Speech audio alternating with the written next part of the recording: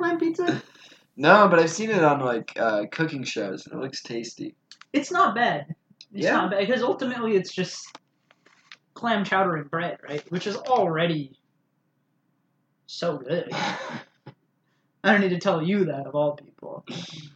You're no doubter of the clam chowder. And folks, as you know, we record an episode of the podcast after eating clam chowder every time. Yeah. It's the best thing, kind of. So, I mean, all these theater people like to talk about their vocal warm-ups, freaking Big Black Bug's Blood and shit. But, the real tenderizer of the larynx, for me, has always been a big old heaping bowl of clam chowder. Just an inconveniently large bowl of clam chowder. You see, well, because in a bread bowl. Exactly. And because the thing is, if I don't have my bowl of chowder, then my voice it's going to be all hard. Mm-hmm. See, the chowder brings out the broadcast. The chowder, then I'm just like... You're just speaking smooth. Silky and smooth, baby. And I'm saying things like, pass me that syrup, daddy-o. And, like, you think I could say something like that and sound that cool without a bowl of chowder in my system? Mm-hmm. Yeah, I really need a freaking big old bowl of chowder just sloshing around my bloodstream. Mm-hmm. Just freaking gumming up all my bloodways. Really, because I want everything to just stop moving for a second. Yeah. So I can speak my mind. Exactly. And there's nothing like that. There's nothing like that thin film on a chowder when it's been out too long. That skin. And that's what you need to coat kind of the inside of your airways and your sinuses. Yeah. So that you can really fucking broadcast. But sometimes all the radio greats have sung the praises.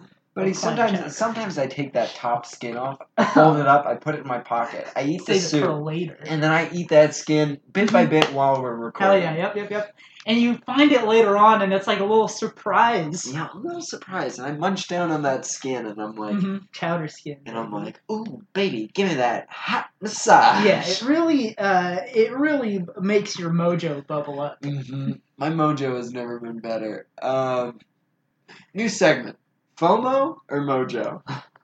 Okay. Or More Joe. Okay. So, folks, this is our first three-pronged segment. Okay. So the options were FOMO. FOMO. Mojo. Mojo. Or More Joe. Okay. Now, I will say this. Mm-hmm.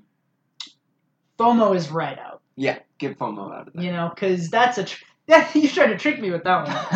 Buddy, you tried to slip that one in under the radar. I couldn't help it. Folks, you can't tell, but I am winking heavily. Mm-hmm. Now, Mojo and More Joe. Here's where I'm going to kind of game the system. Okay. I'm going to pick More Joe. Okay. Because when I have More Joe, mm-hmm.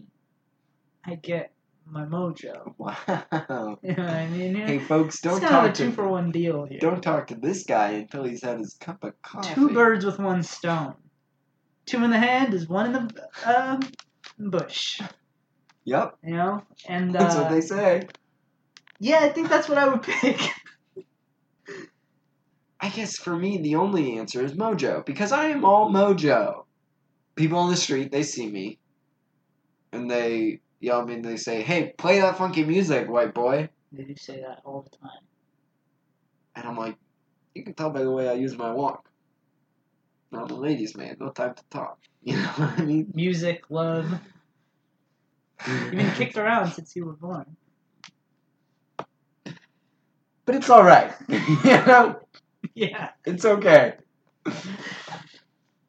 Yeah, we can go the other way. I don't like this anymore.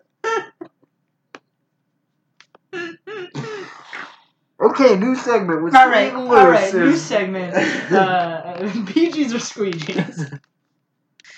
Now you have to choose between 2 scenarios, okay? Yeah.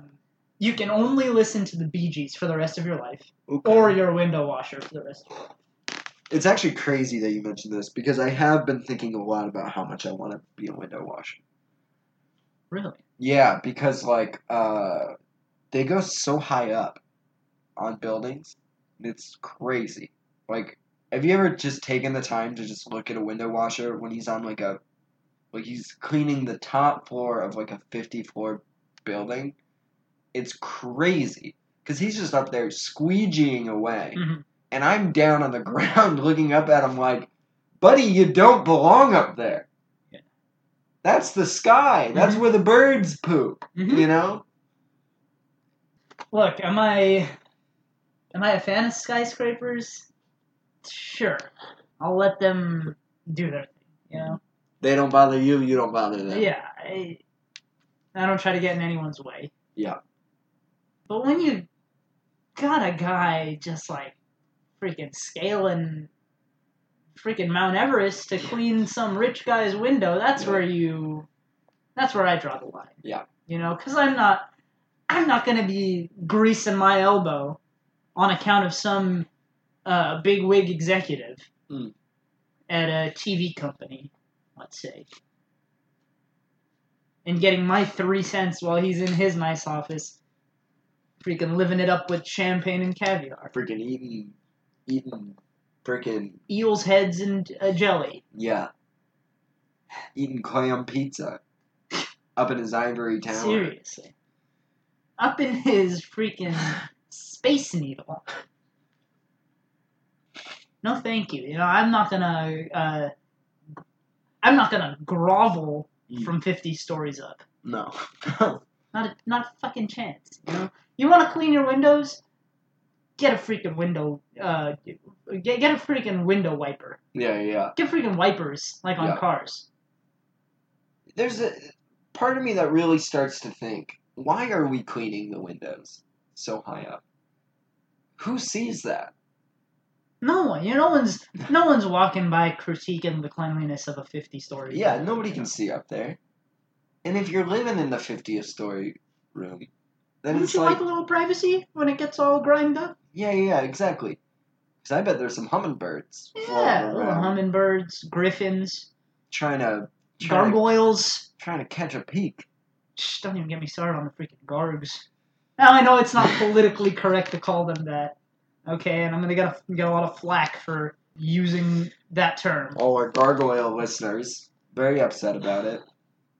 But I mean, I'm going to take a strong stance because I think somebody has to and say that all gargoyles are perverts. You know, hey, we like to position ourselves as a progressive podcast, right? Sexist, we hate them. Sexist. Hold on 1 second. Pause the podcast. If you're a sexist, pause the podcast. And really think about what you're doing here. Yeah, and don't pause it yet, just because I said pause it. First of all, don't be a fucking sheep. Yeah. Don't just do whatever I say. But do pause it in a second. But before you do, have a good think. Listen to my words. Go out in the street. And why don't you go hit yourself in the face a few times? Yeah, like sexists can just fuck right off. Yeah. You know? I have no gum in my pocket for a sexist. No. But gargoyles, you know, I'm gonna draw a line in the sand. Name me one gargoyle that isn't a pervert. You know, they're perched up there on their pedestals. You can see me, and I'm literally racking my brain and cannot find it. My brain is being racked right now. Notre Dame, of all places. Yeah. You know, the gargoyles there. You know, you'd think they'd be holy. No. They're peeking in the windows, trying to catch a little glimpse of old Quasimodo and his skivvies. Exactly. Okay, new segment. Okay, new segment. Yeah. And this is because I didn't want to bring this up. Yeah. But I am worried about your health. Is this just a fit of coughing? Or am I going to have to get you fitted for a coffin? Buddy, you're not going to like this, but it's both. I've been having fits of coughs, and the doctor told me that I only have 3 weeks to live.